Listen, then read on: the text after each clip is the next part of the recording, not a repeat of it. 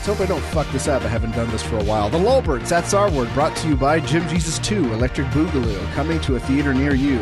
No rights reserved, but all mights reserved. And I'm here with Matt Pritchard, and I'm, of course, Jim Jesus. How you doing, man? I am doing good. You're doing well. Grammar Nazi in the house.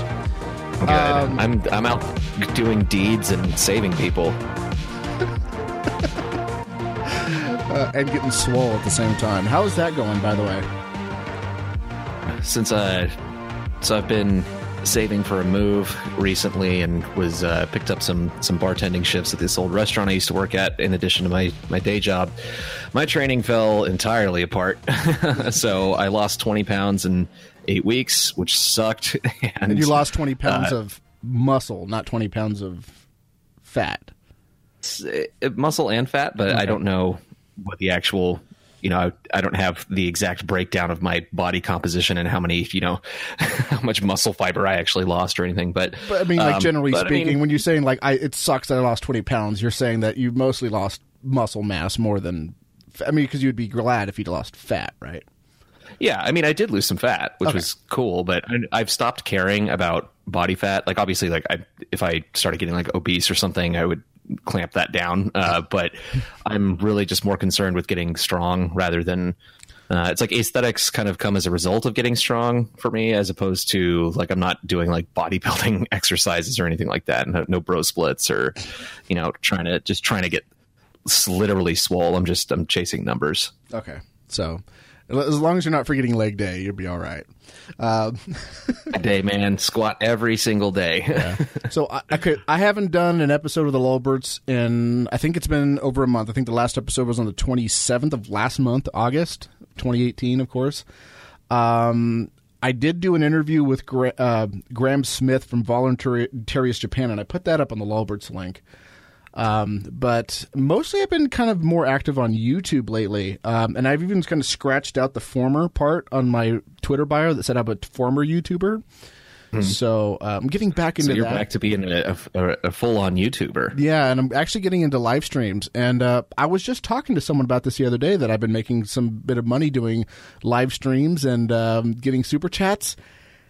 After I got off the phone, I checked my YouTube account. My whole entire channel has been completely demonetized because it says that I had been uploading other people's content.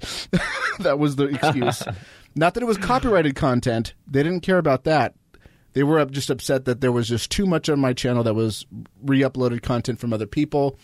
And I think what did it was I posted a 7-second clip of Michael Malice's new podcast, which we're going to talk about, where he's interviewing Hans Hermann Hoppe, and he asked him the most pressing question of our time.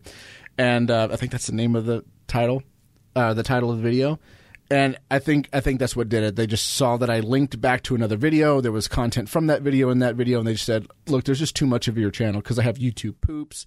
I have your clips. Spam. Yeah, I have clips of other things, which I kind of edit to try to show something or whatever. So I'm just going to be like, all right, I'm going to, instead of like going through my channel and hiding those videos and all that other stuff, I'd rather just keep all that stuff up, because I think what I have up there is either important or funny or worth keeping up if it's not already taken down. I'm just going to start a new YouTube channel. So I started a new YouTube channel, and it's called Jim Jesus 2 Electric Boogaloo. I'll link to it in the show notes. And that's where I'm just going to do everything from now on. I have 2 subscribers. I'm starting fresh, which is going to be nice.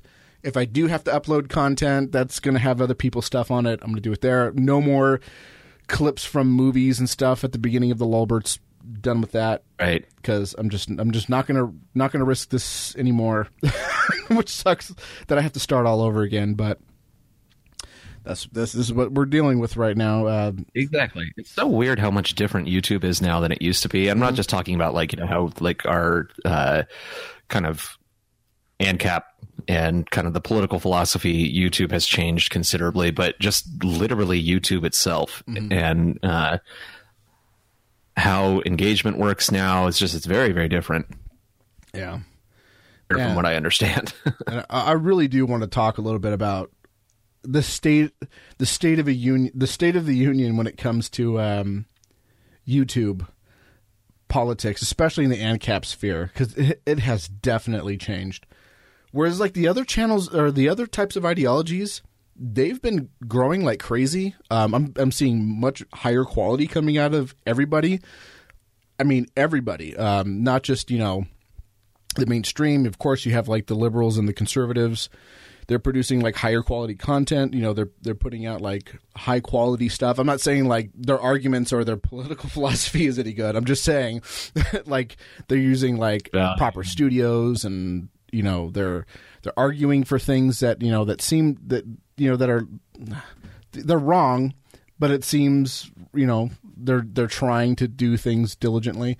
Whereas the ANCAP sphere, not so much. It is a sad state of affairs, and I wonder if that's they don't care enough to actually try and make this good content, or if they're afraid of being demonetized and shut down. I don't know. Did Molyneux get taken down, No. or is he just he's got some strikes, like community guideline strikes, I think. Yeah, he had a couple of strikes that were put on his channel. I guess there was a big he started like this big campaign to push YouTube to get them removed, and they were removed. And I made a video saying like, honestly, if his account gets shut down, I'm not going to shed any tears.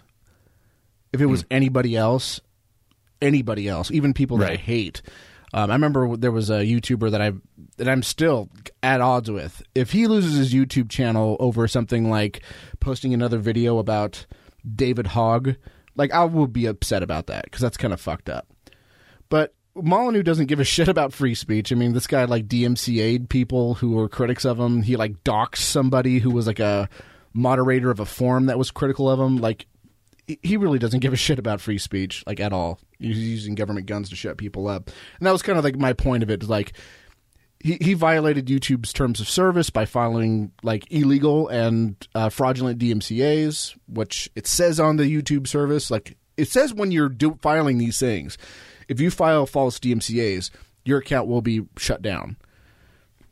And here we are. His channel's still up. So I was just saying, like, if his channel gets shut down, I'm not going to lose any sleep. It probably should be shut down, but I'm like totally against having his other stuff shut down, like Twitter and Facebook and stuff.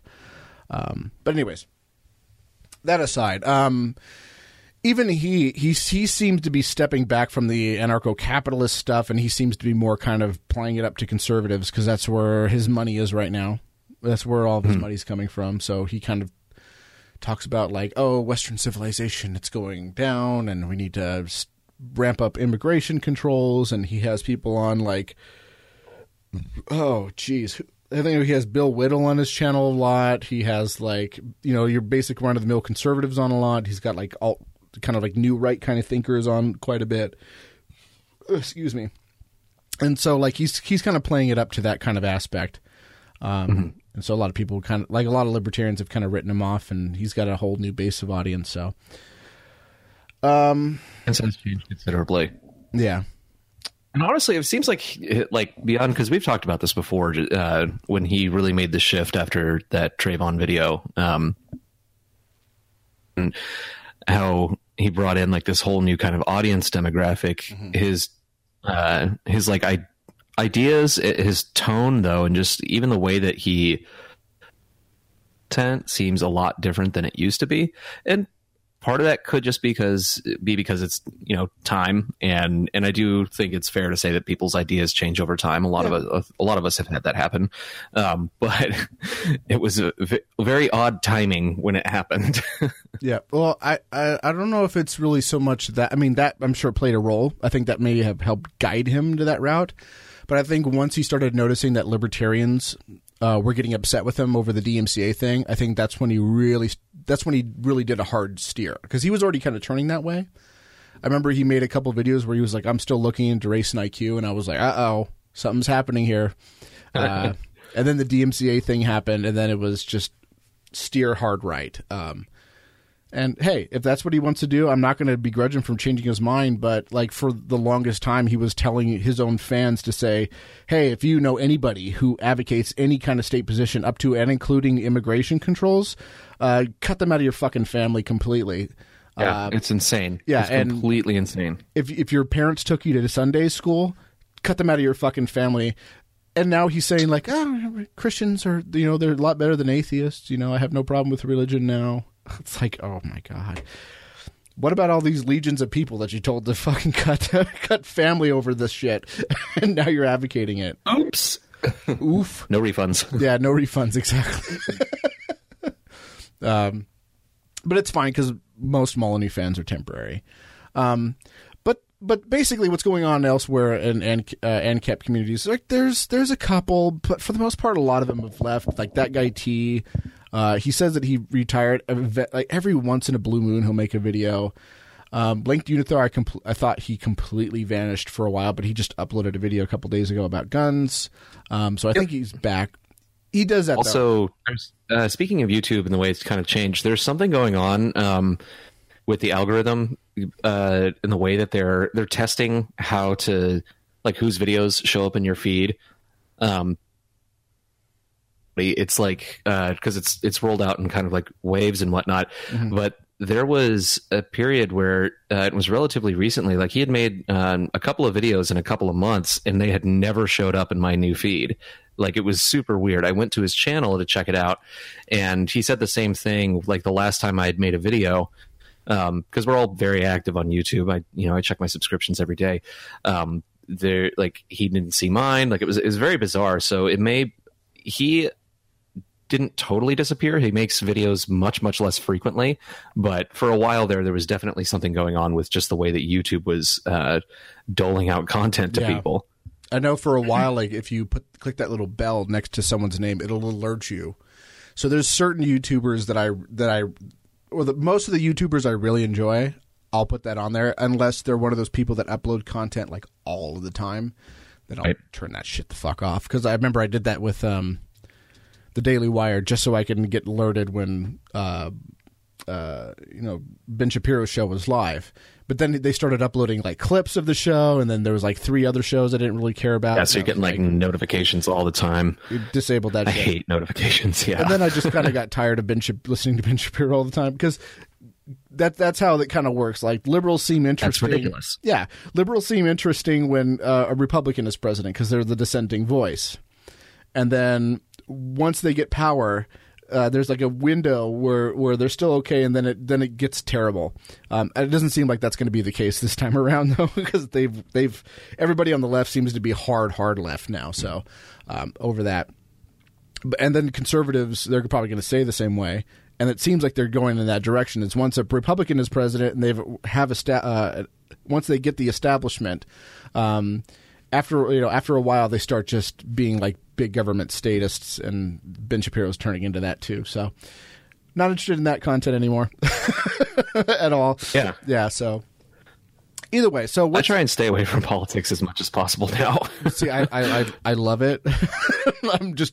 I've loved it since I was a kid. So, that's just going to be a thing. Like, I don't know. But then again, I'm one of those people who enjoys watching things like The Room and Neil Breen films. So yeah, I understand. I'm a masochist, so yeah, I understand that.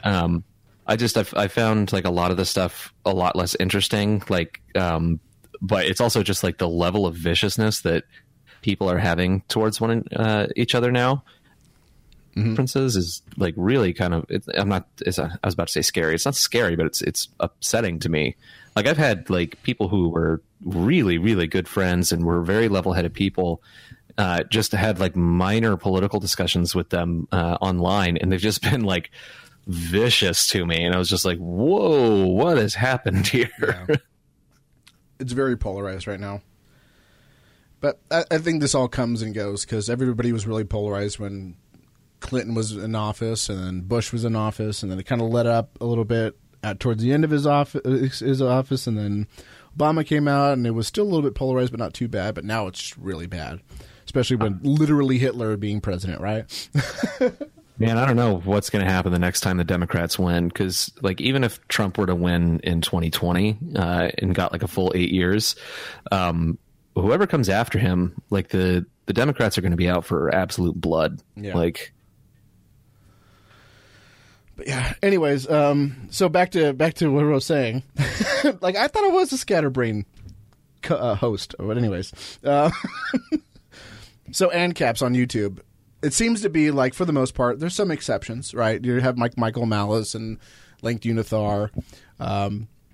But for the most part, like most of the ANCAP YouTubers at this point seem to be of the cartoon variety, like Mr. Dapperton, and then people who are copying him, like Esoteric Entity, Atomic ANCAP, which we're going to talk about in just a second, the Voluntarist Consumer. You mean they're literal cartoons? Okay, so that's their content is like a cartoon character. Yeah, and it's not a cartoon. It's not like Freedom Tunes, which Freedom Tunes good. I like Freedom Tunes. In fact, he's a co-host. On the great. Yeah, he's a co-host on the podcast. Seamus is.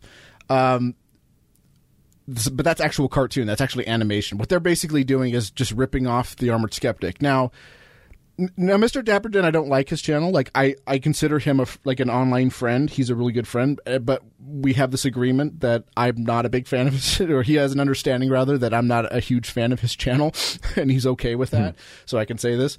But he's basically kind of like a clone of Armored Skeptic. The people who are also ANCAP cartoon YouTubers are copies of him. Now, I don't know if you've seen Multiplicity, but if you have a copy of a copy of a copy, the second generation tends to get a little degraded, so to speak. Not all. I mean, Hoodie Demon's okay. But a lot of them are just really just cancerous. And even more so now they're listening to one particular one who seems to have a problem reading. Like it seems as though like he reads something, he picks out the big words and then fills in the rest with whatever he wants. And we kind of see other people repeating this stuff. And I wanted to talk about this video that I saw, and I've left comments in the description, discussing with him why I think this video is trashed here. And it's called "Does Fiat Currency Have Value?" By Atomic ANCAP. And I'm not going to pin this on him because he's a really smart kid. Like when he started his channel, he seems like he knew what he was talking about. He was reading some stuff, maybe not completely in-depth stuff. But now it just seems as though he's just regurgitating stuff from some other YouTuber who is trashed here. I mean, absolute trashed here. Yeah. So this video, I got you to watch it. What did you think of it? Like, I asked you what you thought of it already, and I didn't give my input on it. I just told you where I think he got this idea from. What did you think of it, and what's wrong with it, or what's right with it?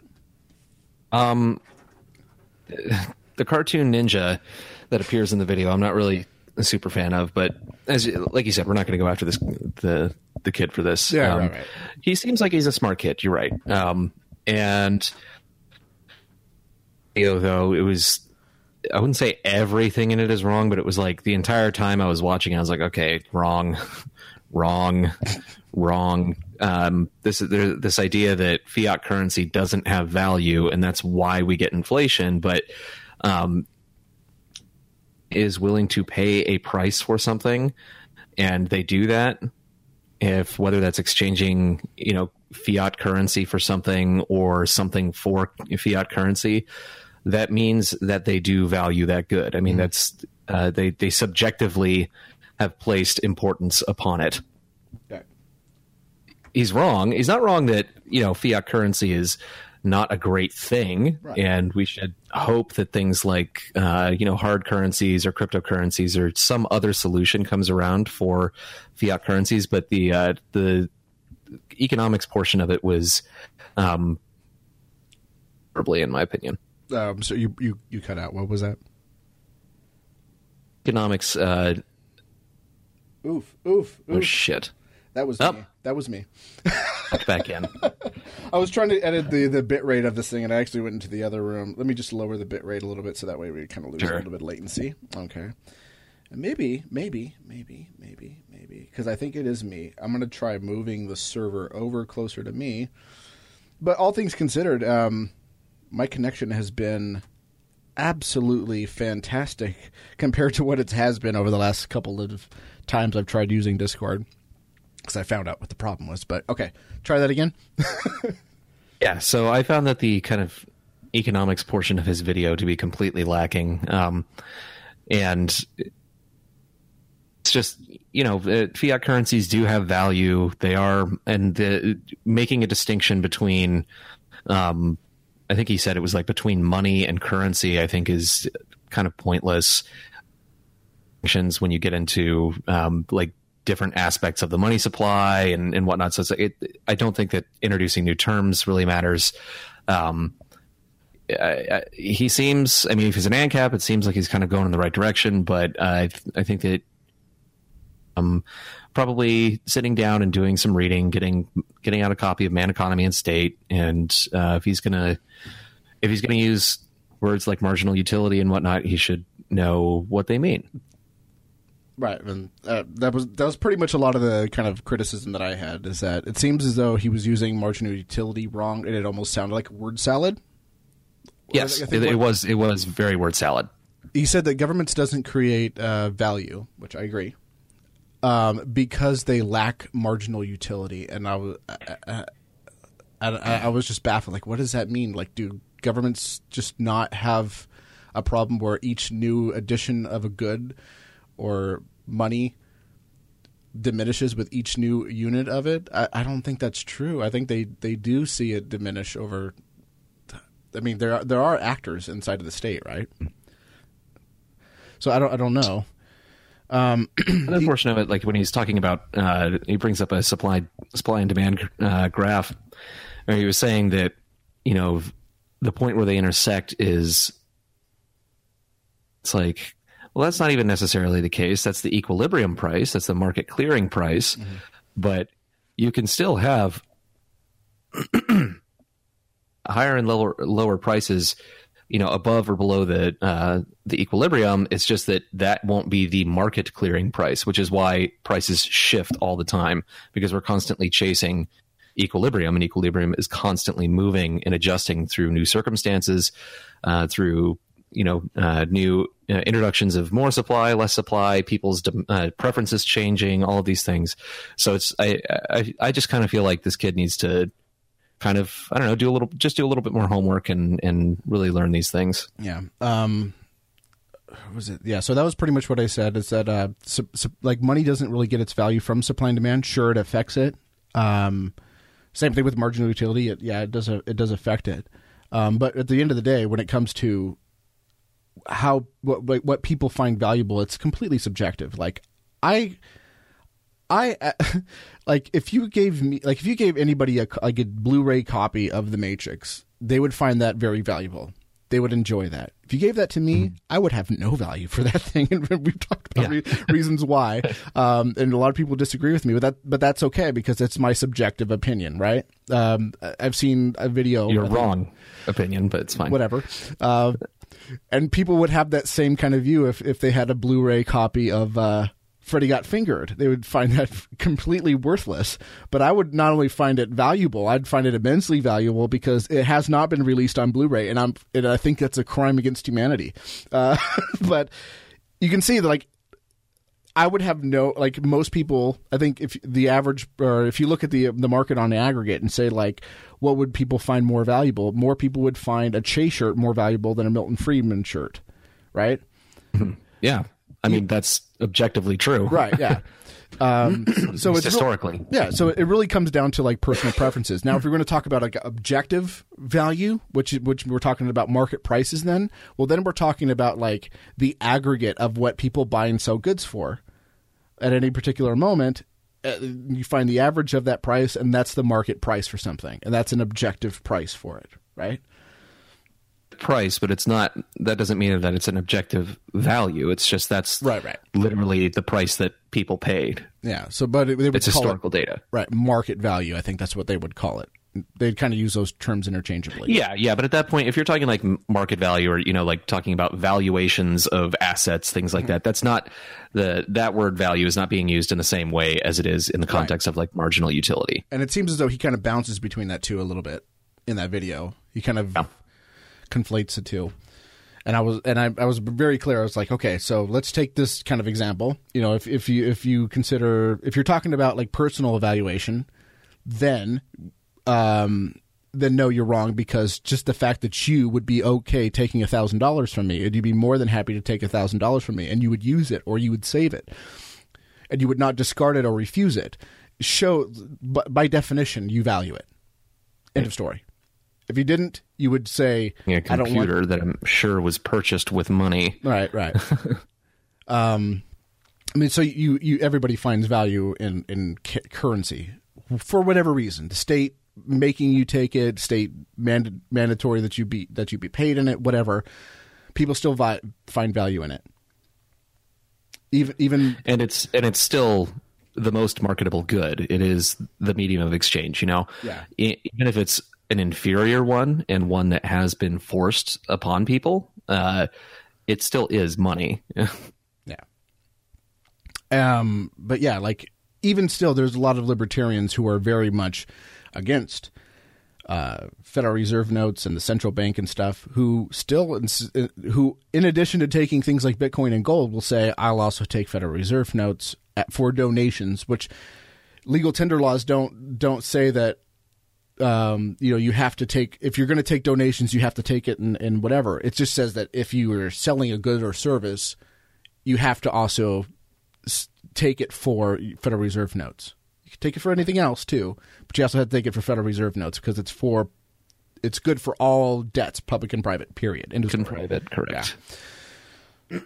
So yeah, no matter how you look at it, no matter what kind of term you're using for it, like empirically, you look at market data and say, look, people are exchanging Bitcoin for Federal Reserve notes. There's a market value. People have value in it. End of story. If you're going to say that it's a personal thing, just the fact that you would take $1,000 from me shows that you would that you find value in it a priori. So no matter how you want to slice it up, yeah. So I mean, but this is kind of like what's going on with YouTube at the moment in terms of ANCAPs, is that you get people who are just regurgitating like bad ideas, rehashed ideas.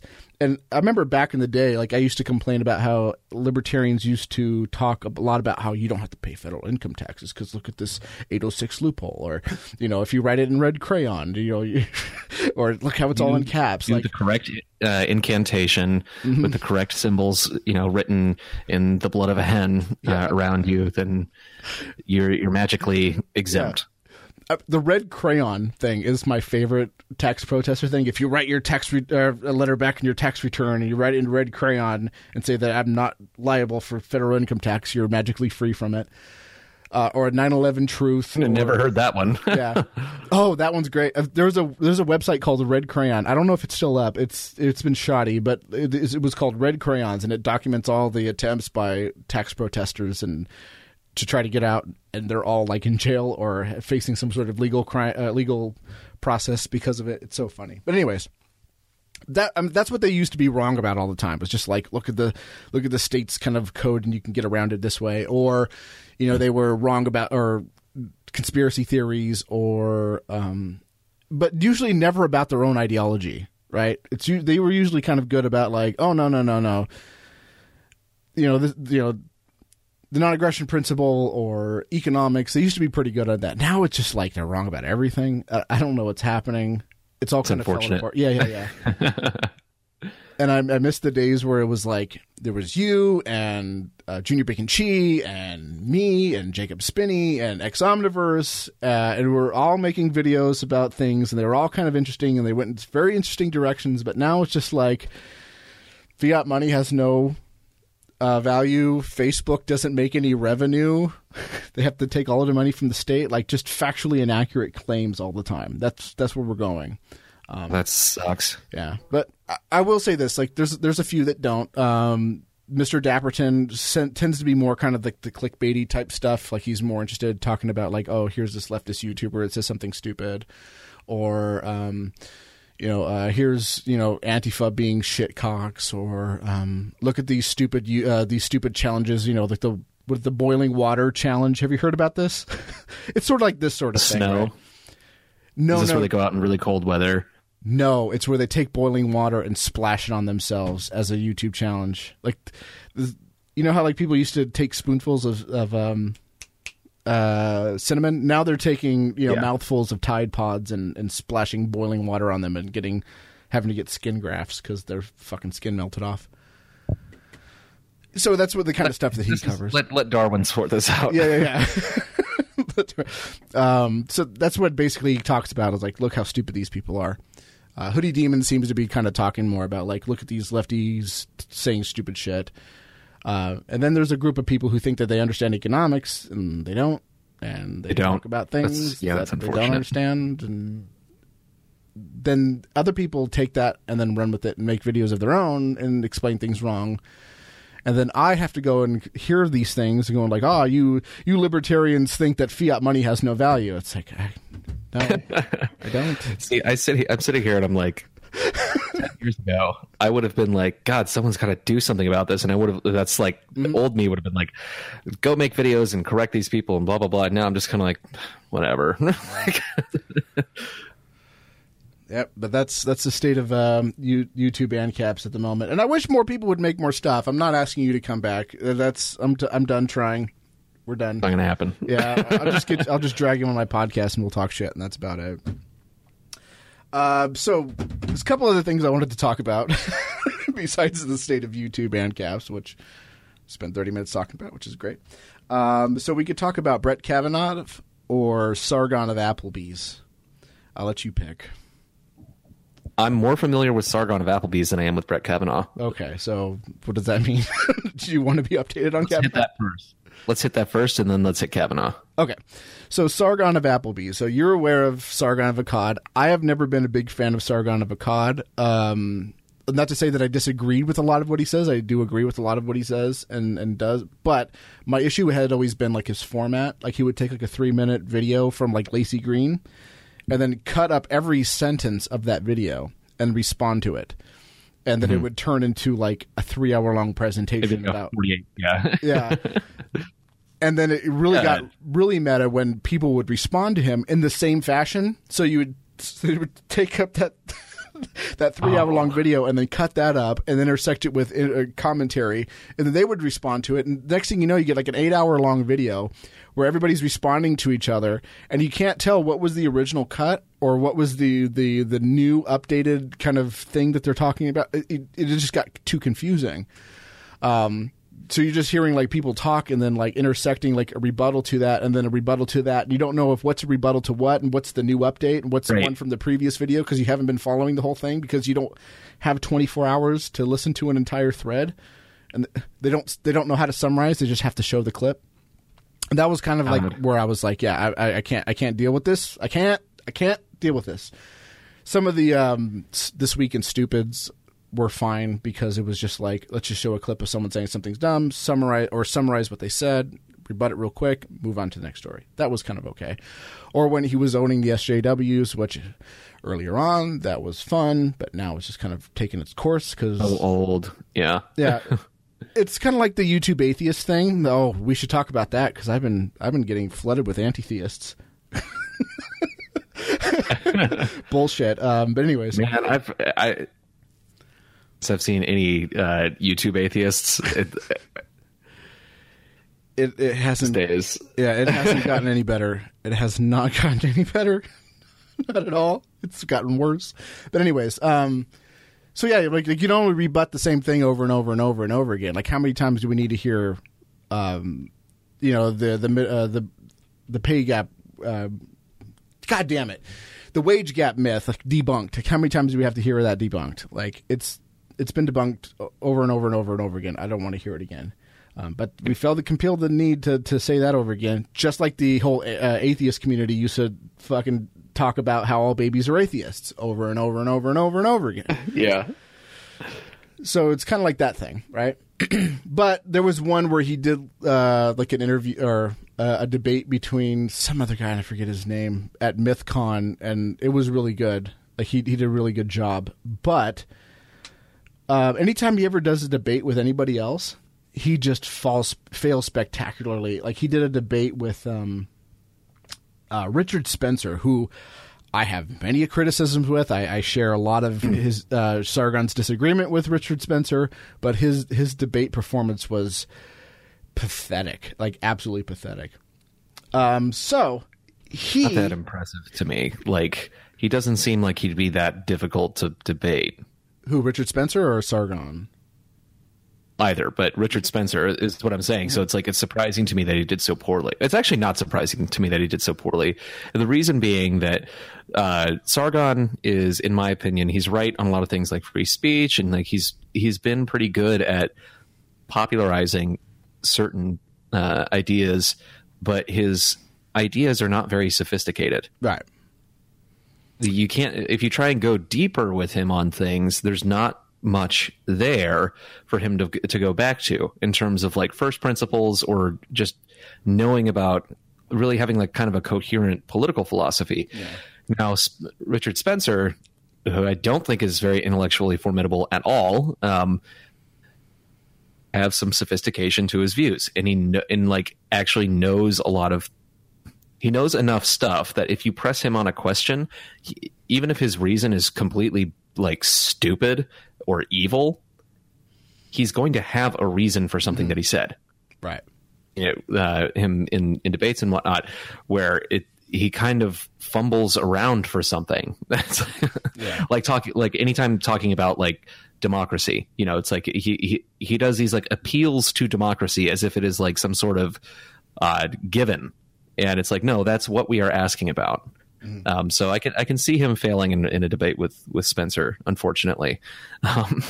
Yeah, Richard Spencer, for all of his faults, at least his ideology is well conceived. Like he has a reason for the things that he believes, right or wrong. He has a reason for a lot of the things that he believes. Dumb reasons, like they're really stupid reasons, but there is something there. It's like, we can go one step past just like an appeal to some monolithic idea of democracy or something like that. Right. And he will have like, okay, this is a justification for what I'm saying. Right. Even though it's retarded. Yeah. Excuse me, Down syndrome. I think the term that we use now is intellectually united, by the way. And you won't get that joke, but intellectually united. Yeah, intellectually united. Anyways, that aside. But anyway, so he has been literally dealing with pan-Europeanism lately, and unlike Jim, Mr. Medicare doesn't even own a suit. So he's been palling around with UKIP and trying to get this was it Article 13 or Article 12, whatever, that's been going around in the UK, where they're going to like tax memes and make sure that memes are not violating, like copyright compliant or something. Yeah. So everything you upload on the internet needs to be checked out.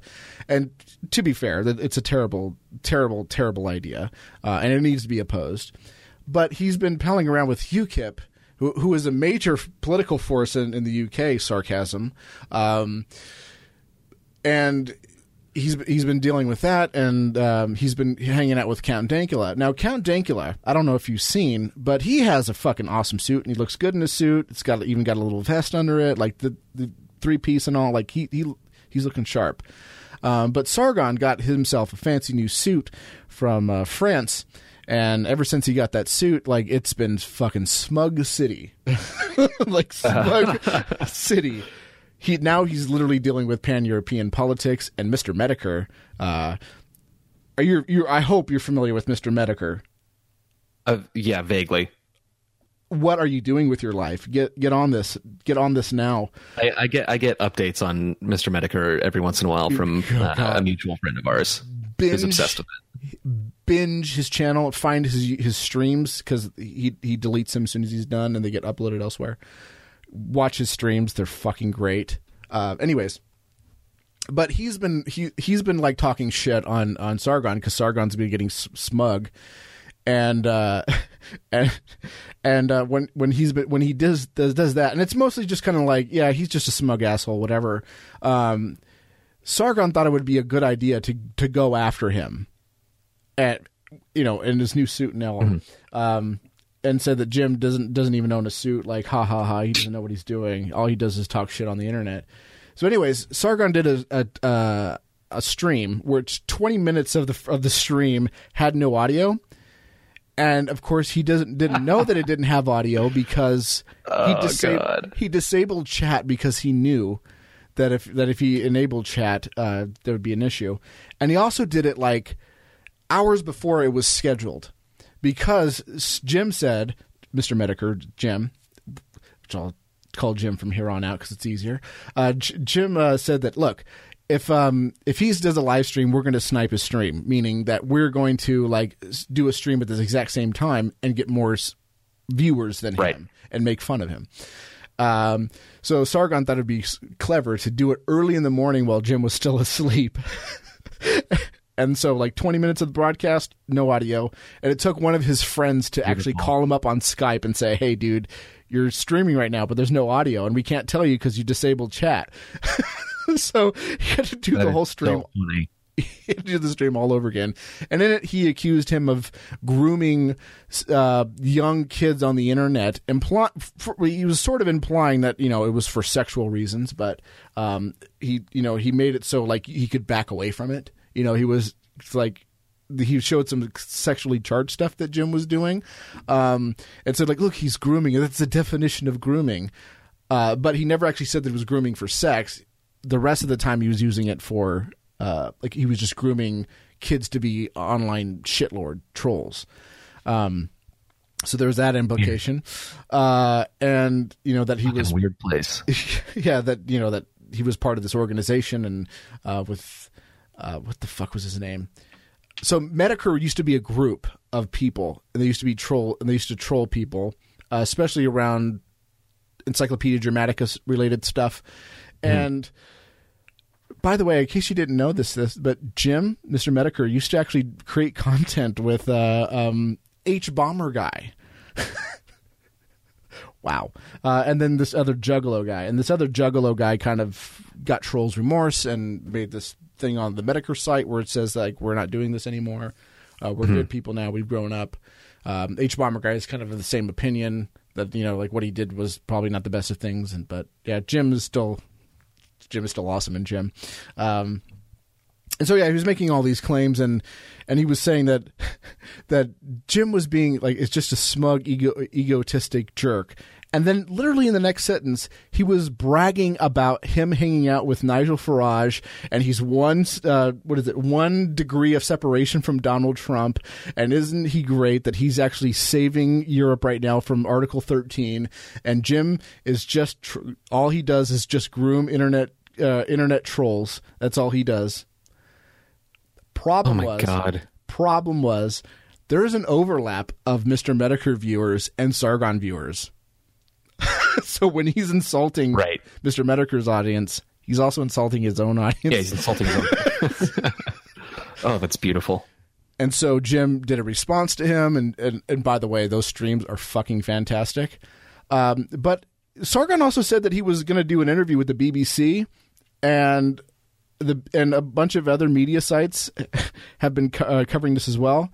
But they also dug out a lot of people who were upset when they were being insulted by by Sargon, their own audience, started digging up stuff, especially on the kill stream, which is also great. You should check that out. The Ralph Report kill stream.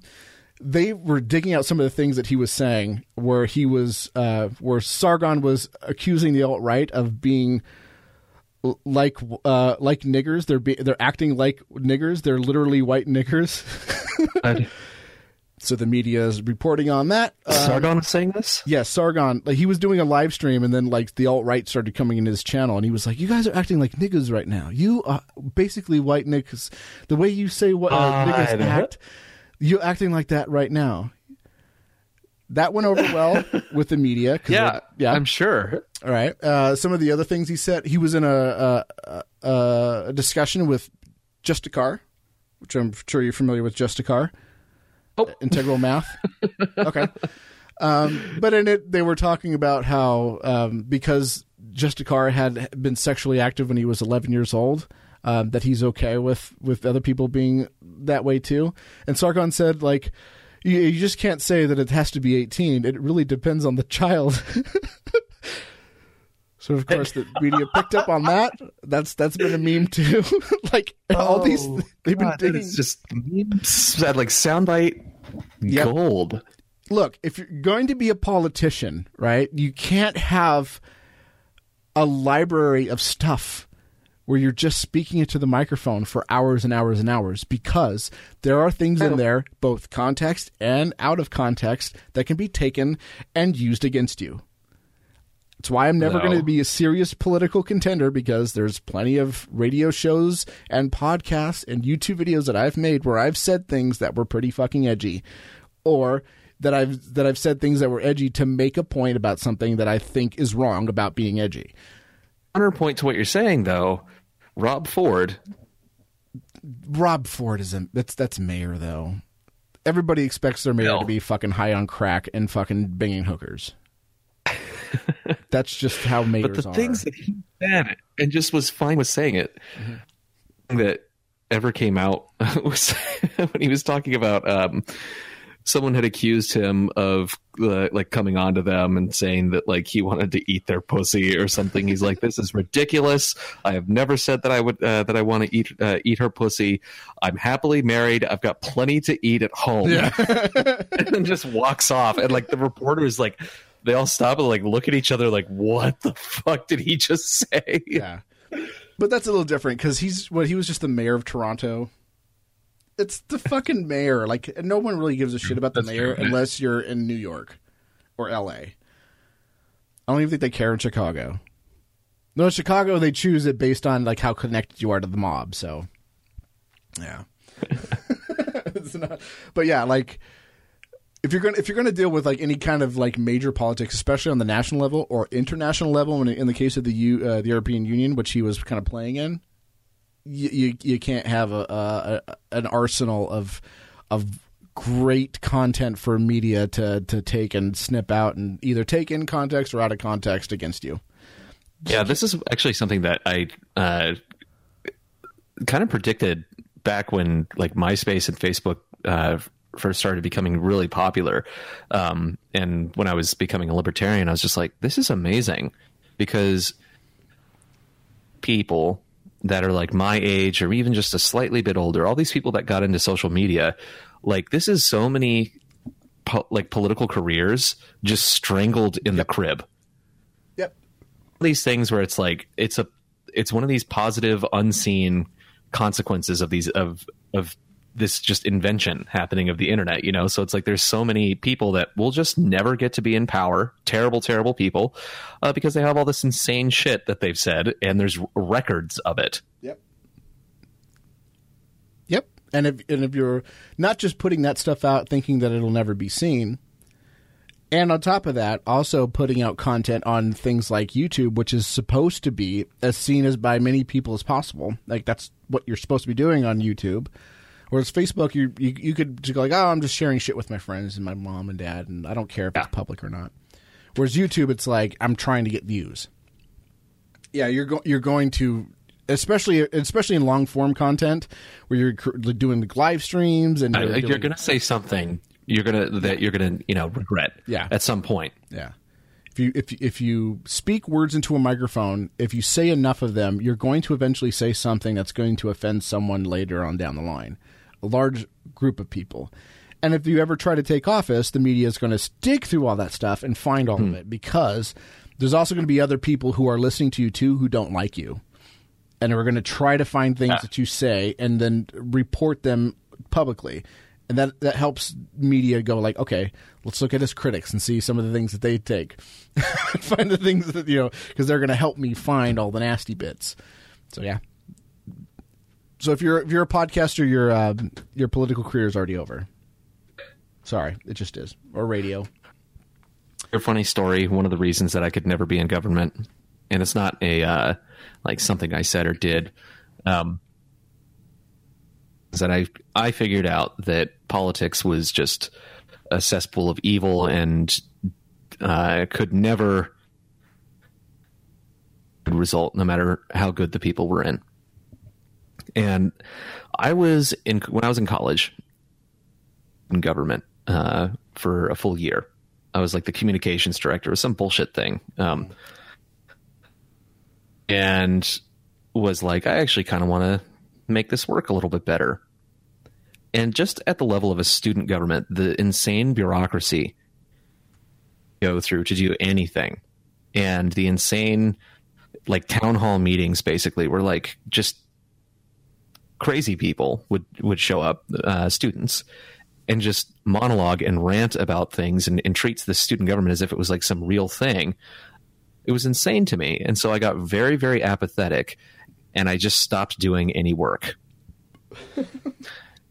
Yep. But then collecting like a real paycheck at that point too. It was like, I know it was like $150 a month or something like that, but that was, beer money and groceries. So I wasn't doing anything, but I was getting paid for it. And I tried to quit, but my friends who were like a couple levels higher, like one of my friends, she was the class president or whatever, was like, no, like you committed to this, you should stay in it, blah, blah, blah. They talked me into staying. And I didn't want to do that. Like, I'm just going to collect a paycheck. At the end of the year, I discovered that our club budget still had like several $100s in it. It was our theater club. We had a very small theater program that we were a part of, and we were always too busy with the plays and things the productions that we were doing in the program that we never had any time to actually use any of the club funds that we had. So we discovered that we still have these club funds. We're not telling anyone about this, right?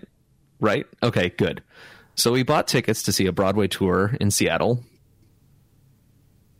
then drove up, had parking, gas paid for, everything, and took ourselves out to a steakhouse and spent like $200 on dinner and wine and went and saw a show. Jeez. Yeah, so we basically embezzled club funds. And these are things that we could have used the money for, had we and split it a little more evenly, but we took it. So the next year, we're thinking, okay, that worked out really well. We're still going to be in the same position. We're not going to be able to use any of this money, but we're still going to propose a budget for our club. And so we proposed the most insanely padded budget that we possibly could, knowing that they were going to gut it as much as possible. We're like, even if we get like 50% of what we're asking for, this is way more money than last time. And it happened. And we went to another, I don't remember if we went to another show that year, if we actually got around to doing it, but it was like, we were planning on just like completely cheating the system. There was another time where we had this was like some event. Oh, it was for,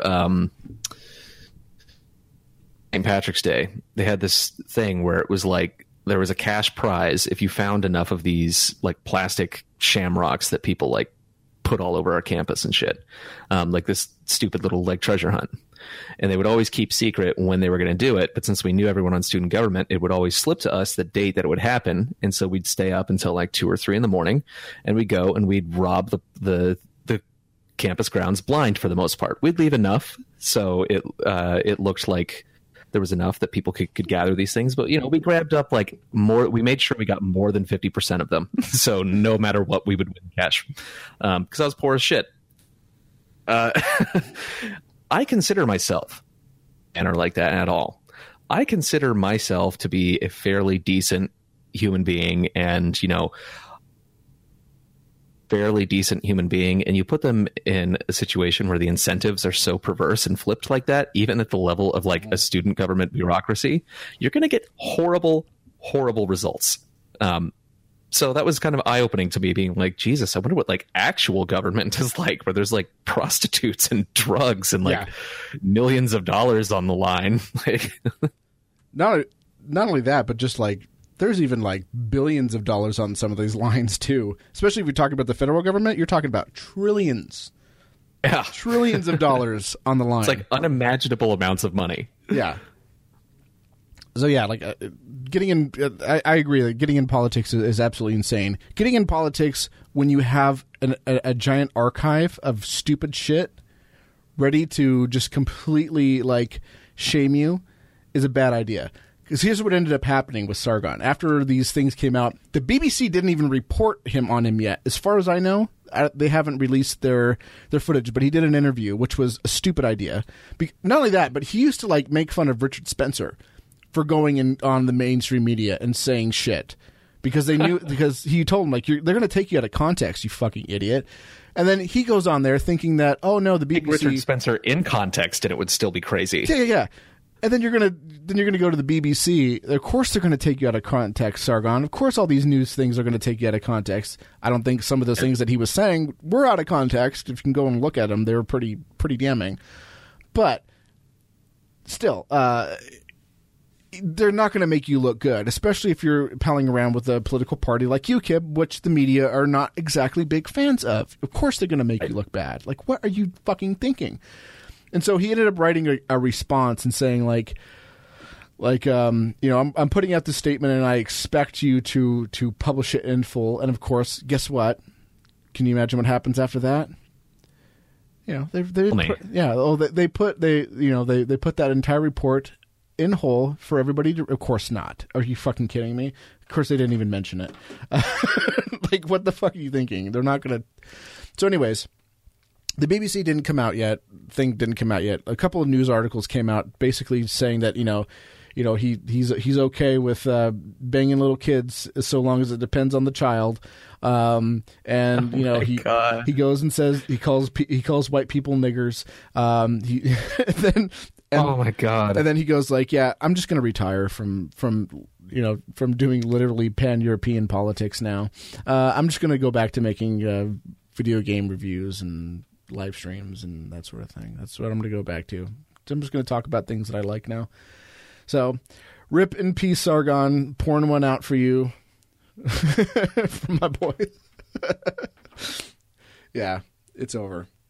Sargon is over. By the way, I should mention that I was talking about Dankula's suit. I never actually finished that whole thing.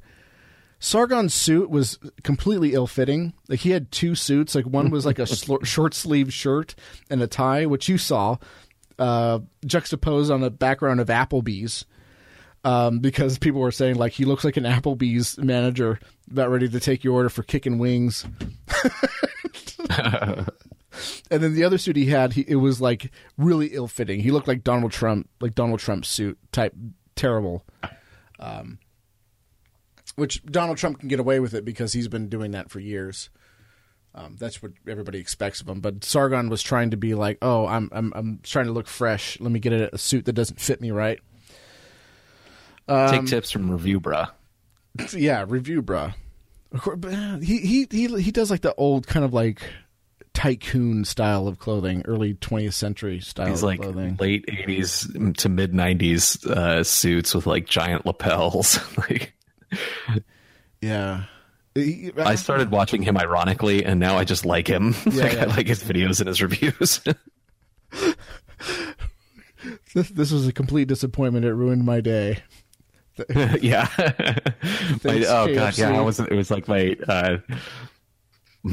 disappointment, and my disappointment knows no bounds, or something. I can't remember the exact quote. It was so good. And what was it over? It was something like KFC or some sort of KFC product. Yeah, King, whatever. He's great. I think the one that really, the video that set him off was the whole, let's compare the different flavors of Walmart water. Poland Spring versus some other generic brand of water. It was great value. That's Walmart brand. Yeah. Spring water and drinking water. And honestly, I was like taking him seriously because I remember seeing both of them and I'm like, what's the fucking difference? Like I know what distilled that's the water thing. is. It's like I remember going to a fast food place one time and being like, oh my God, like that Captain Crunch milkshake. He gave that a pretty good review. I should try that. And like I bought it and I was like, holy shit, I'm sold on Review Bruh. Yeah. I really can't stand how the term foodie now means like the guy who tries everything, tries the new fucking, who's like the first to try the new Arby's fajita. Like that's not being what a foodie is. That's not what a foodie is. It's a meaningless term now. But yeah, but it's Joey's World Tour. It's like a nightmare. Like, yes. One is actually hard for me to describe. Like I saw someone, this was the grossest thing I've ever seen. It was one of these things where he's eating like, I don't know, it was like chocolate pudding or something. Nutella. It was Nutella. I know what you're, and he's wearing, Nutella. Yeah, and he was wearing the Mickey Mouse hat, right? So I had seen, yes, that's the exact one. I had seen that, but someone took the video and put it in reverse.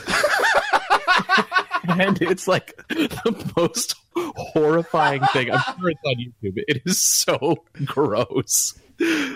Watch the original. It's even worse when you watch it, and you can on YouTube. You can set the speed, right? Set it for ×2. It's it's also bad. There's also another YouTube channel, and I wish I could remember the name. But what he does is he takes like clips of Joey's World Tour, and he slows them down, and he puts like these weird filters over them, and plays like fries them. What was it? He deep fries them, sort of, yeah. And then he also plays like this weird, creepy music that he writes, but it's like dun, dun, dun, dun, dun, dun, dun, dun, dun. Like it's really creepy. But I remember the one that he did where he was eating the Nashville chicken, and he was just scarfing it, just putting as much food in his mouth as he can. Just, God, and he makes the weirdest like noises. Yeah. Like, oh god, yeah, that is just like the grossest thing I have ever seen in my life. Is that man? Next time you watch a Joey's World Tour, I've seen a lot of other gross shit, but that's up there in things that repulse me. Next time you watch a Joey's World Tour, look at the comment section. Okay, I've never dived in. I'll spoil it for you. They're all like, "Hey Joey, why don't you come put that churro in my buns?" Wee. It's always like gay shit, like ooh. Why don't you put your little muchacho in? Because he's always saying muchacho. Hey muchachos. He's like, hey, why don't you put your little muchacho in my in my buns or whatever. This is why, like, I just prefer Review Bros, because everyone's just like, man, he's a fucking legend, you know? Like, everyone, it's like, it's everything about Review Bro is just like so positive. Yeah. But it's legitimately positive. Everyone really genuinely likes the guy. Maybe ironically to an extent, but you know, a lot of ironic support for him. But it's like people find him kind of endearing, and like, it's just. Yeah, it's not like... But he's aware of this. I think he's aware. Yeah. I think he's aware of his audience and why people like him. Oh, completely. And he always posts, like, memes about him and stuff. Like, people will make memes about it. Like, and he's cool with that. And, like, anytime, like, people, like, come after him, he's like, well, you know, my channel's not for everyone, but you got to do what you like. You got to do what you... And you guys, you supporters are so great. Yeah. Yeah, someone did this bizarre like oil painting of him, and it's currently my wallpaper on my computer at work. I was dying when I saw the Kanye West Roblox video. What was it? With the little pump. Such a fucking hoe. Yeah. Where they put his face on Kanye West. He put his head on Kanye West's Roblox body. That's fucking beautiful. I was dying. I sent that to you too. I was like, fucking, I know you love this shit. So yeah, YouTube is full of just terrible stuff, and you have to learn how to love it. Ironically, but anyways, so we talk about Kavanaugh because I don't think you know much about what's going on with Kavanaugh. I don't think a lot of people who listen aren't following this because a lot of my audience are just jaded about not just politics but libertarians in general. But so Brett Kavanaugh, he's the new Supreme Court pick of Donald Trump after Kennedy is not just talking about, he is resigning, or I think he may actually have resigned. He's going to be the replacement. He was on the short list, and when they put him on the short list, there was a woman who came forward and said that he sexually assaulted her back when she was 15 and he was 17. And there was also stuff where she was saying that in 2012 when he was just a federal judge as well. So it's not like this is something that, you know, that just came out just when he got nominated. This was already pretty established that, you know, she was making this claim against him. Mm-hmm. But either way, so like he was announced now. He's pretty good about most of the stuff when it comes to like in terms of Supreme Court. He's okay. He's not the best. His stance on the Fourth Amendment and the NSA are absolute dog shit. I think we all could agree on that. Terrible. Rand Paul's been pretty good about calling him out on that stuff. But all things considered, he's definitely a better pick than anyone Hillary Clinton would choose. I think we can agree with that. I usually trust your kind of opinion on these sorts of things. We tend to have pretty similar opinions, but I don't know anything about him other than these, the accusations that have come out in the just insane circus that's turned into. And specifically what I had seen like before that was his statement about the NSA metadata collection program being compatible with the Fourth Amendment. And from that moment, I was just like just kill this guy in Minecraft. It's Minecraft, of course, yeah. This is the NSA. People truly do not understand that they are, of the organizations in the world that we know about, they are probably the single most dangerous organization on the planet. Mm-hmm. Yep. And it's not just because of like the Orwellian surveillance. It's the damage that they have done and are continually trying to do to computer security is going to get people killed, and probably has gotten people killed I guarantee already. But I guarantee a lot of people have died from this, I'm sure. It's nuts, but it's the type of thing like people, they don't tend to think about this kind of stuff, but it's like when the NSA is trying to break, and I'm sure they have, break security on mobile devices, the tools that they create, some of these tools that they have made it out into the wild and are just there for anybody to use. Yeah. Now, imagine a situation where, like in New York City, you have all of these phones are compromised, and people get like this self-propagating malware that's just spreading from phone to phone. They don't even know they have it, but then just start all calling 911 at the same time for hours and hours and hours and hours. Yep. How many people would die because of that? Right. And that's just like the most completely uncreative thing that you could think of to do with this. So it's like anybody who is supporting the NSA in like any regard, I'm so totally opposed to them on kind of an existential level that it's like the rest of, if the accusations are true, if they're not, it's less important to me than the things that they will have actual power to do. Yeah, and it's just like, I don't think anybody should be on the Supreme Court. I think the Supreme Court should be abolished. It's this like horrible centralized power that is going to screw massive amounts of people over, and has since the beginning of the constitutional government as we know it. Yeah, I mean, so it was a good kind of I don't want to say it's a good idea, but it's sort of, I guess, it's tried to make it some sort of check and balance. It was a good attempt, but it didn't work out that well. Sometimes it does, but but in a lot of cases it doesn't. You know, like when they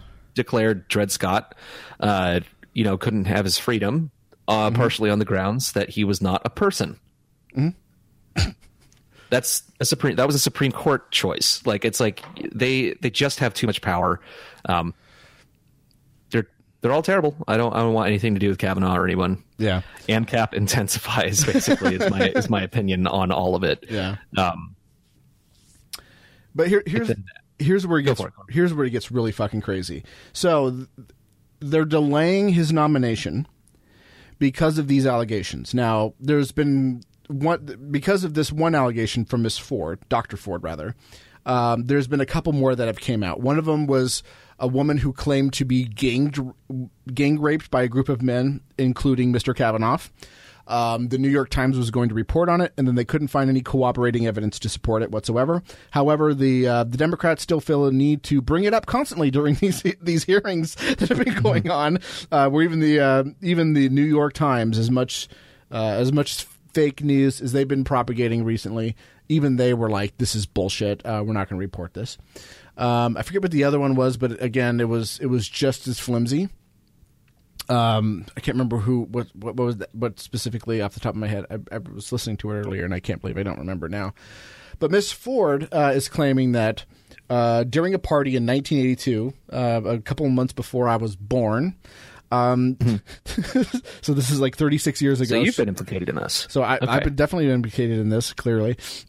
That when she was 15, she was at a pool and she was swimming, and then she heard there was a party going on nearby. She went to this party, and Brett Kavanaugh and his friend were at this party, and a few of his friends, but him and another friend pushed her into a room, locked the door behind them, got on top of her, started grinding on her on top of the bed, and holding their hand over her mouth so she couldn't scream.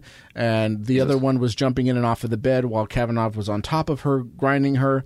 And then during one of the points where the other guy jumped onto the bed, he kind of lost his balance, and she was able to escape and leave the apartment. And it's mostly scarred her, and she has proof that she has had scars from this, mental scars from this, where even in her marriage counseling or whatever, she insisted that she had 2 front doors on her house. Now, I think that there definitely is something to the fact that she was sexually assaulted. However, the people that she named as witnesses to this have all come forward and signed affidavits under a penalty of perjury, saying that no, they don't ever recall ever being at a party with Brett Kavanaugh, ever. Right, but I mean, here's the thing: like, why would anyone remember a party from 30 years ago where nothing happened to them personally? Right. And their friends were also saying that, I guess it was a small party. It wasn't supposed to be like a big thing, but a smaller party. I think that's what it was saying. And they don't remember anything about this stuff or that she ran off or anything at a party. And definitely Brett Kavanaugh was not there. So I have a feeling that I hate wading through any of this stuff. It seems as though what it looks like is that she was sexually assaulted at a party, just not one at a party with Brett Kavanaugh, and definitely Kavanaugh was not the one doing it. And after all these years, it's a good chance that she probably misremembered things or just got things wrong. And especially during a traumatic event, you're probably not going to be very cognizant of everything that's happening. You're just going to be trying to get the hell out of there. So there's a good chance that she's just making a misidentification. I mean, this is actually something that it's like eyewitness testimony is so unreliable in the absence of physical evidence. And so I don't know. I mean, all I know about this is what you've told me, but it's odd to me that people are trying to make. No, I think like almost like almost evidentiary claims based on our remembering from 30 years ago, not evidence. Here's the other thing, though. My my opinion of politicians in general. It wouldn't surprise me. Is a rapist. I wouldn't be in the slightest bit surprised. These people are utterly depraved, and just the idea that you would be going into the highest levels of government, you have to be a really, in the words of the great Frank Reynolds, you have to be a real low down piece of shit. So it's entirely possible that this guy maybe did do this stuff, but I mean, you're not going to be able to prove this in some sort of a court of law or even now, especially not even a court of public opinion, simply because Republicans are going to support what under any circumstances, and Democrats are going to oppose the nominee no matter what, right? Under any circumstances, just because of the level of polarization. And all of these reasons, for the most part, are like ex post justifications. They're all after they're secondary to the fact that people will either support Trump's nominee or they won't, and that's it. It's a binary thing. People aren't thinking about this. None of this has had to do with any of his positions, whatsoever. So it's like it's all about his character, which is fair. But to me, it's just these.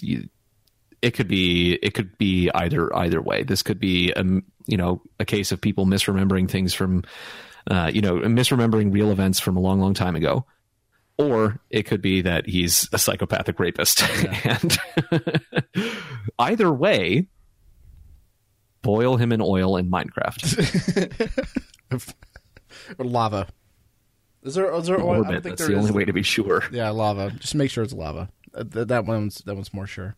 I don't think there's oil and Minecraft. I haven't played it in a while. Yeah. Maybe there've been an update. Boil him in lava in Minecraft. Yeah, there we go. I think the better idea would be to choose another one from a short list, because there are a couple of the justices that are actually fairly good, even on the NSA. That I think would be a much better choice. But I think the more important thing to talk about here, because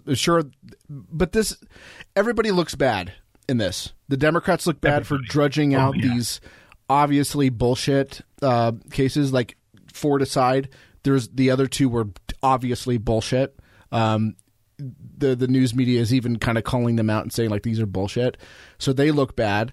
Republicans look bad too, because they're going around saying like, oh, this lady is lying. She's never been sexually assaulted, when there's clear evidence that she has experienced something. Right. I don't know. It's like they're taking these people who have been through this like horrific trauma and being like, fuck you, you're doing this for political purposes. Which is also, it's like, why the fuck would anyone like just go in and make some sort of an accusation like this if they didn't, actually believe that it was true? Yeah. Like you don't go in and sacrifice your life, your reputation, have them and your life. She's been getting death threats. Yeah, exactly. It's like you don't bring that into your life for no reason. Yeah, and like it's when people are like to me that they're saying that these people are just fabricating these things.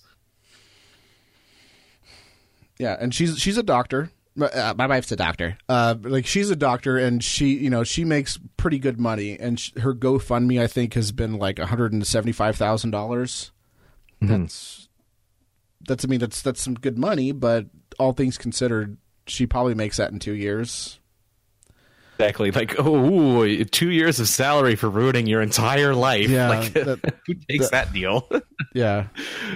And on top of that, like Brett Kavanaugh, like his entire career is probably going to be ruined if he doesn't get this nomination over all these bizarre accusations. Which actually, I'm fine with. Fine with that.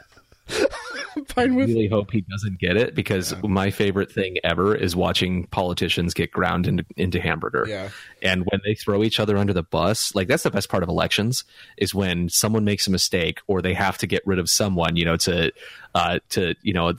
as basically a sacrifice to the media and to everyone else.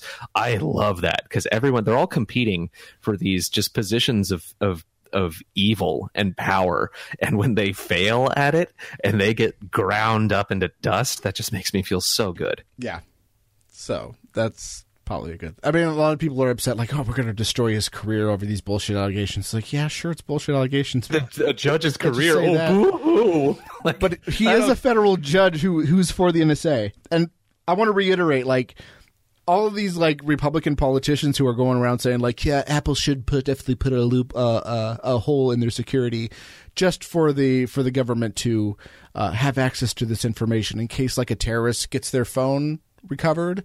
Like we should be able to get in there and see what's going on. Like, okay, well, let's just assume that that's a good thing for them to do. Eventually, there's going to be hacker groups that are going to find out how to get into this hole. It's not it's not possible. It's not just possible. It is going to happen. It will happen. That's the thing, is like people believe that you could make a backdoor just for the government. It's like it doesn't. No. That's not possible. If you make a door, anyone can walk through it. Mm-hmm. Yep. And the more complex, they're constantly asking computer security professionals to do magic, and it's just like, go just. End yourself, please. Peacefully sunset yourself. Sunset yourself. Peacefully sunset yourself. Yeah, like any hole can be exploited. They will find it. They have people who are dedicated to find any. There was oh God, what was this? So like if you go to a hotel and they have those little key cards, right? You know what I'm talking about? Like the little magnetic strip cards. Yeah. So they have various different forms of these things, but there was a bunch of them who had like this little security hole. And they literally like you put like this little device in this little hole at the bottom, and if you send a signal to it, it'll unlock the door. Any door in a hotel whatsoever. And they made the security hole so that like the hotel operators or the company that makes them are able to fix any kind of damages. But it didn't take very long for some security guy to find out like, oh, there's a computerized system. There has to be a hole. And he found a hole. There's people who dedicate their lives finding holes in systems. And they do it for various reasons. One, they're a black hat hacker who just wants to fuck with people and fuck with these like corporations and take them down. There's like gray hat ones who have kind of good kind of reasons for the things that they do, even though there's some malicious intent as well. And there's white hat people who are like, I need to find a job, and the best way to find a job is to find a security hole in this company that I want to work for, and then use that as a way to get in and say like, I found a thing in your hole. Hire me and you know, I can help you fix all of the problems in all of your systems from then on, and you wouldn't have to, like worry about these things anymore because I'll help you find them. There's various different reasons for people doing this stuff, you know, and they have a convention every year in this fine city of Las Vegas, Nevada, where they all come together and they all report all the crazy shit that they found in all these systems, and there's plenty of them that they report every fucking year. This idea that you can just make an exception, or that that these 0-day exploits you're only going to have them. They're not. They're just fucking not. People, they will be found. And the NSA is the biggest vulnerability because they have all these tools and they keep getting leaked all the time. What was that one that happened just recently? With the Windows I can't remember 95, what it was called. And it affected like every hospital system.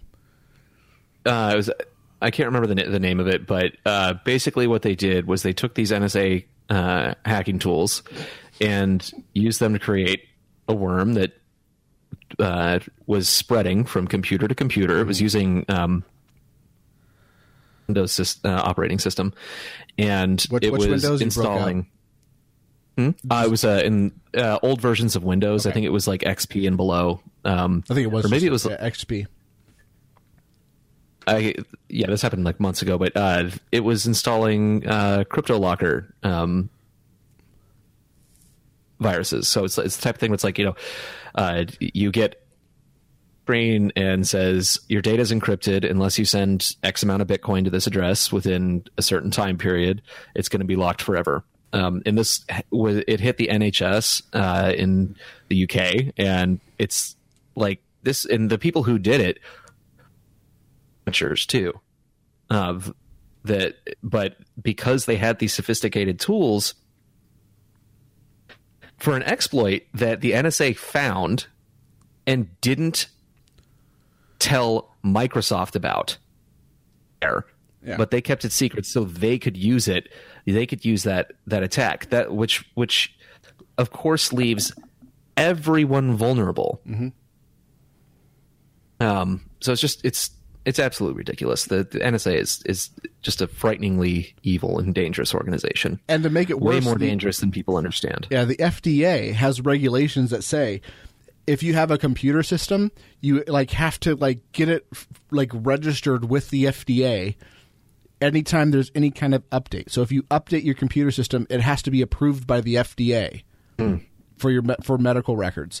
So what they do is they set up a system, they make sure that it's secure at the time, they put it in Windows XP, and then they just use it indefinitely because it's too expensive to update it for security exploits that may come down the line, which is fucking retarded. Yeah. So, God, yeah, it's so dangerous. If you're using Windows XP, like, you are an idiot. Like, you're asking for identity theft. You're asking for your business to be completely compromised. Mm-hmm. And it's not because XP was exploitable at the time it came out.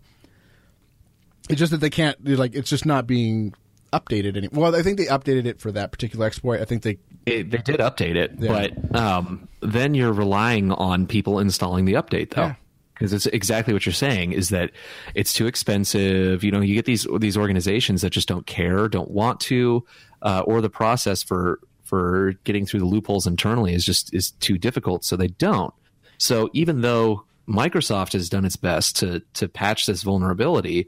You're relying on people using Windows XP still to update that. And they're using like, Windows XP. Yeah, and they're using Windows XP. That shows you their history of wanting to update things. Right. So you're talking about an operating system that's what? Almost 19 years old now? Oh, fuck. Was it 2000 that it came out? 2000? Yeah, it was early 2000s. Yeah. Oof. Yeah, that's quite a while. That's quite a while to wait for an update. Right. Yeah. So, yeah. And by the way, like, there's tons of zero-day exploits on all of your computer systems. Nothing is safe, and nothing is truly safe. You can be safer than like you don't have to make it easy for hackers, but yeah, there's no is impregnable. Yeah.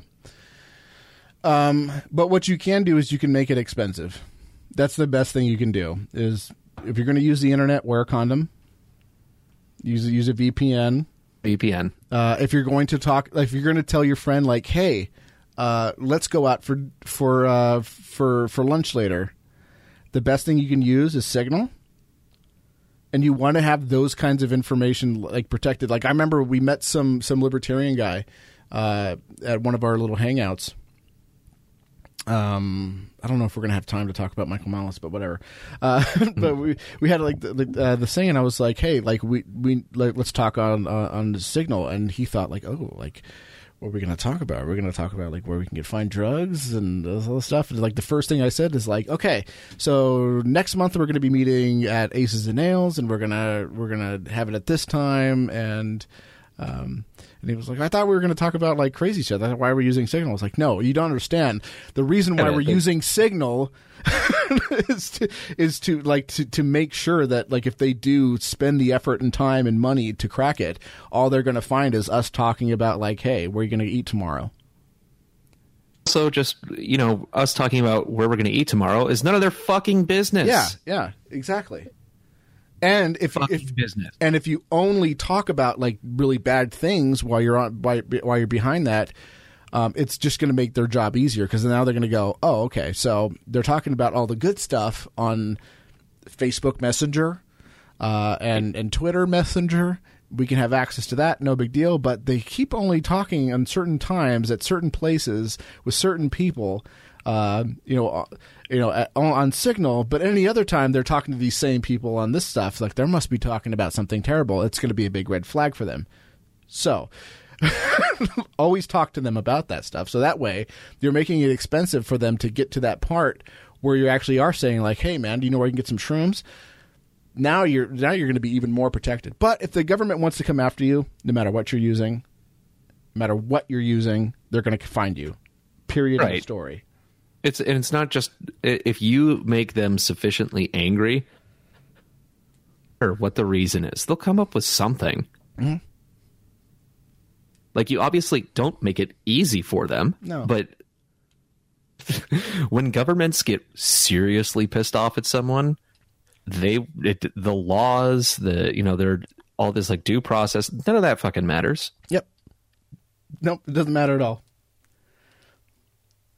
And they have a really good constitutional way of getting around it. What they do is they go, okay, we're going to gather all this information about you, that you're committing illegal acts, and we're going to gather it illegally. But since we can't use it because it's not admissible in court, we're just going to use it as a basis to understand that you are doing something illegal, and then go through legal routes in order to gain that same information.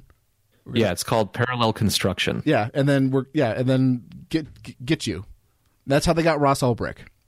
That is absolutely how they got Ross Ulbricht. Yeah. was the NSA specifically. Yeah. Allegedly, allegedly he did things allegedly. Covering bases. So the oof. I can't remember. I think you cut out a bit. Say that again. Kind of meandering. I wasn't saying anything important at the moment, but the DNC. I think it was the DNC hack. The way that they determined that it was like Russian actors who actually did that hack From what I understand, I didn't read the report, but my friend Perry, who's a security expert, was telling me, he's like, it's kind of a tour de force, like technically how they accomplished this. And he's like, and there's no way that the NSA was not involved. Like, there's no way that the NSA was not involved in providing this information on who attacked the DNC servers.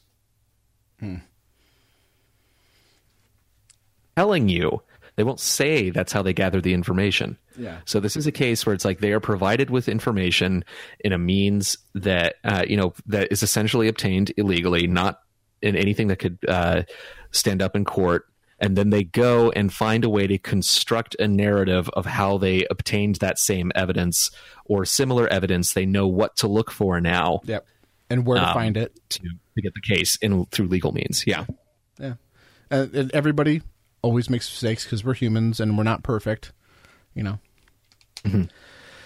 Of course, unless you're a furry, Sonic, or a person at that point, though. Shadow the Hedgehog. No. If you're a Shadow the Hedgehog wannabe, everything. Are you familiar with Bowsette?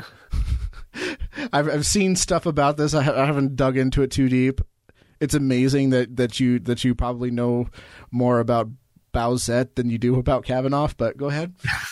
Yeah, well, I mean, memes tend to be a lot more relevant to my life, so I do happen to know about the female version of Bowser from Mario. This is what matters. You should only pay attention to things that matter, okay? You should never pay attention to anything that doesn't matter. Oh, by the way, did you hear the new Star Wars movies coming out? Go ahead. Lying. More important than dank memes. Yeah. Oh, you know what? Fuck Michael Malice. We should talk about Star Wars. Hey, Solo. I didn't see the last one. I didn't see it either, and I'm not. And I know it's out in like the high resolution versions, and I'm just not interested in watching it. I just can't drive myself to care. And Plan 9 from Star Wars space, I'm just not interested in watching either. But I'm probably going to see it anyway. Probably just morbid curiosity. I might go see it. I know. I will definitely still go and see it just out of curiosity. But it's like Jedi to completely kill my interest in Star Wars was bizarre. But let me just say, fondness for the old movies, and I like the prequels because they're a meme goldmine. But like, I can't believe Disney just absolutely obliterated my interest in like the most important cultural touchstone of my childhood. And you would think that Disney would be good about preserving your childhood because they're responsible. They're a nostalgia machine. Yeah. And they can't manage because they're trying to make a cinematic universe out of Star Wars, and there is a threshold of how much Star Wars people can handle. Yeah. You don't need to have it every year, and also like, I don't know, how do you just fuck up like basic good versus evil high adventure stories? Yeah, ridiculous. And like, I don't know, I think they kind of gambled with Rian Johnson, and it just blew up on them. Like, that movie made a ton of money, but everyone knew Solo was not going to do well. It didn't matter if it was good or not. And from what I've heard, it's actually a decent film. Mm-hmm. But did The Last Jedi so much that they weren't going to go and see whatever the next movie was. Yeah. Well, people didn't want their expectations subverted. Yeah. But let me just say this, because I praised The Last Jedi when it came out, but I'm here to tell you right now that I was completely Phantom Menaced. If you don't know what that term means, Phantom Menacing is like a phenomenon that I think, Chris Stuckman coined? I think he may have coined it. I don't know. I know he talks about it. Where it's like, at first you go and see a movie because there's a lot of hype around it, and everybody's really kind of like expecting good things to come of it. And then you go and see it, and in a state of denial, you love it.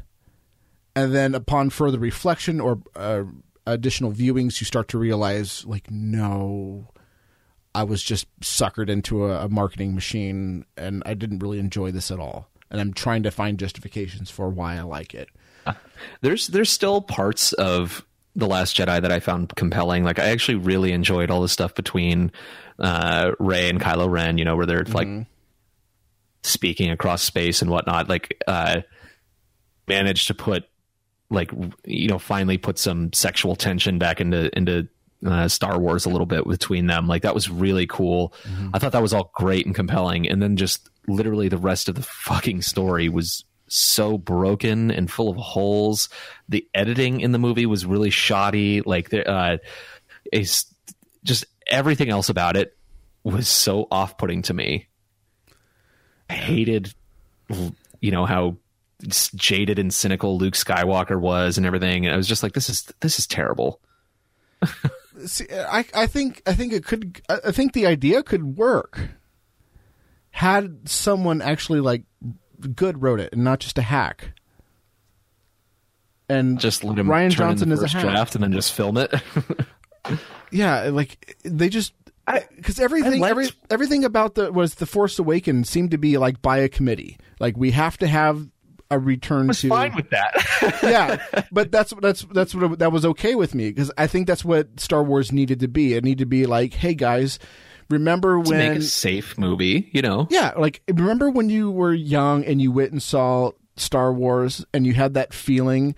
We're going to recreate it for you to let you know that we can do it better than George Lucas could with the prequels. Yeah. Because that was a mistake. We're acknowledging that was a mistake. We're going to just remind you of just pure nostalgia. We're going to have lots of fan service and that sort of thing. That's what it needed to be, to remind people, like, this is what it was like to go to see Star Wars. We understand why you like Star Wars. We're going to give you that thing, and then we're going to give you something different later on. I was okay with that. But then they just were like, okay, Rian Johnson, do whatever you want. No! Yeah. No! That was a mistake. And I like Rian Johnson's other movies. No! Sorry. It's like I think Looper is like an okay movie. That's another one that's just full of plot holes, but it was fun and I liked it. I love Brick. I don't know what that is. Watch this. Actually, you might hate it. I don't know. You should watch it and tell me what you think. But Brick is basically this like film noir, like private investigator story, but it's told I probably wouldn't in the setting of a high school. So it's like this guy is navigating like the kind of underworld of these like high school cliques trying to solve a murder. It's really entertaining. I loved that, and so that's why I was like, "Oh man, yeah, get him. He'll make a cool Star Wars movie." Nope. Here's the thing. I honestly think that they should just say, like, okay, that was the first rough draft. We're gonna try again, and then give it to Taika Waititi. If they wanted to make a funny Star Wars film, they could have just gave it to Taika Waititi, because he could prove that he could do that already. Like, he's well established as a good comedy thing. They wanted it to be more comedic. He's the perfect person to do that. He's not a complete fucking hack. It would have been perfect for them to handle. Who? What? What are you talking about? Taika Waititi. Yeah, what did he make? He made While We Wait, What We Do in the Shadows, Flight of the Conchords, but he also did Thor, Ragnarok. Both of those. What We Do in the Shadows is great. Oh, yeah, I saw that not too long ago, and I was like, oh, fuck, I gotta watch this again. And I watched it again, and now that I'm talking about it, I want to see it again. While We Wait in the Shadows is probably one of my favorite mockumentaries ever. It's up there with Trailer Park Boys easily. I think it's actually better than Trailer Park Boys. I'll say it. Yeah, it's really funny. Yeah, in terms of mockumentary, it's better than. Yeah, I'll say it. It's better than anything. Trailer Park Boys, and I'm not saying anything bad about Trailer Park Boys. It's fucking great. I'm just saying that's how good it is. It's just how good it is. It's even better than that. Yeah, and he did a really good job with Thor Ragnarok. Took it some interesting places. It subverted my expectations, but in a good way. It wasn't just like, oh, look at me, I'm going to pour a glass of wine. Nope, I'm just going to pour it all over the table. That Red Letter Media summed up that fucking movie very well in 3 seconds. I just fucking love it. Anyways, so Plan 9 from Star Wars Space. Have you heard about what they're going to do now? Now that fucking J.J. Abrams. What J.J. Abrams is going to do to try to repair it. Have you heard about any of this stuff? So, of course, Carrie Fisher passed away, and General Ortega, or Princess Leia, wasn't written out of the movie. She didn't die in the movie, so she still lives in the movie. But they have to figure out a way to use unused scenes from The Force Awakens. Mm-hmm. Yep. Jedi, right? Yep. And The Last Jedi. So they're going to use unused footage from those movies and try to make it so it works in this previous movie. Now, there was another attempt to do a similar thing in another movie. And it was a movie called Plan 9 from Outer Space. And it was directed by... D. Wood Jr. Yeah, Ed Wood, which he's legendary for being like the Tommy Wiseau of his day. And Tommy Wiseau was the guy who did The Room, one of the worst film directors of all time. So was Ed Wood. He was considered to be the worst director of all time before like he got some really good competition.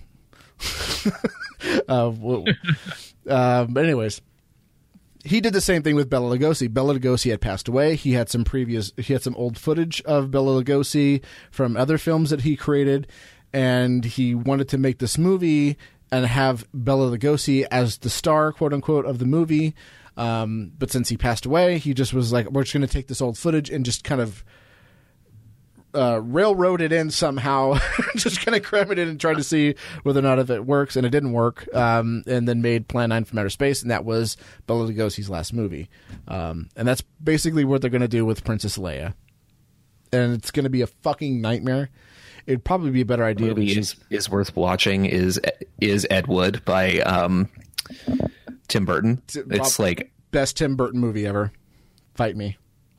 It's really, really good. It's back when Tim Burton was like weird and quirky, but it was like that weird quirkiness was in service of a story and not just like in service of being quirky or like the stupid weird shit that he makes now. That's just like, it's weird. That's cool, right? Yeah. You like my goth aesthetic. Look at more, but you know what? Every time he makes a movie, I go and see it.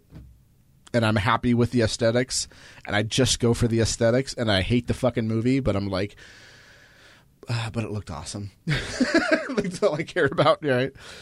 Everything has to look like Beetlejuice and Nightmare Before Christmas now.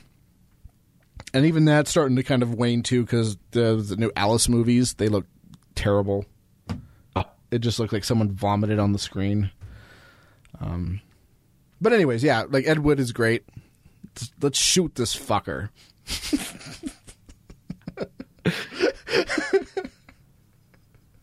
and of course that's the movie where we got the line that we make fun of Sarah Jessica Parker all the time, that she looks like a horse. That was the reason for that joke. That's right. No one would ever have called her a horse before then. Man, I totally forgot about that. Yeah. Yeah, I just watched that not too long ago. Anyway, I think I'm going to have to... on my end. Oh, yeah, we should probably wrap this up because the connection issues are going to be bad. But I watched that recently because of The Disaster Artist when that came out, which, by the way, that was a good movie, too. It wasn't perfect, but it was a really good movie. And about another director who failed miserably and the story behind that. Yeah. So, yeah, anything you want to plug? I'm sure you don't. Nope, nothing. You need to get back on Twitter. Okay, this is what I want to say to if you have any of a younger libertarian demographic, go pick up some weights. That's what I want to say. Pick up some weights. That's what I want to plug. And buy the Starting Strength book and just do a bunch of lifts. There's another book that you can also lift, and it'll definitely result in some serious swelling. And that's Man, Economy, and State. And by the way, I am not an Austrian, but I still recommend that book because it's a good fucking primer. It's a good primer on how to understand economics. And even in my school of economics, we would say, like, yeah, read that. But also, you got to empiricize it, dude. Sorry, my dude. You got to have some real world. Got to have some real world testing, my bruh. my dude. But yeah, man, read Man Economy and State. They have audiobook versions of it, and sure, it gets kind of weird when you start getting into the graphs section of the audiobook, but it's good. Or anything with charts on audiobook is odd. Yeah, or you can skip that and just read Human Action, because there's no graphs in that book. Probably for be most better. people, though. There's a lot of stuff in that. It's a more difficult read. It's a fun journey. It's a funner journey, though. Yeah. I just do have a lot of Scientology word clearing, and I'm definitely losing you. So you don't have to plug anything. You don't have anything to plug. I think you should get back on Twitter, my dude. There's lots of fun shit happening on Twitter, and you're missing out on all of it. So negative, though. Like, just give me like my happy like review bra, and like just follow Michael Malice and me and I do and review bra. You'll be all right. By the way, I should say I should end it with a tweet from Michael Malice. What if Kavanaugh was the real Zodiac killer? What if he clearly is? Yeah. Sorry, Ted Cruz. It's over. You're a fraud. Anyways, I'll talk to you later. We should do this more often. I think you cut out again. Anyways, I'll just say Hail Satan for you. Thank you. Hail Satan.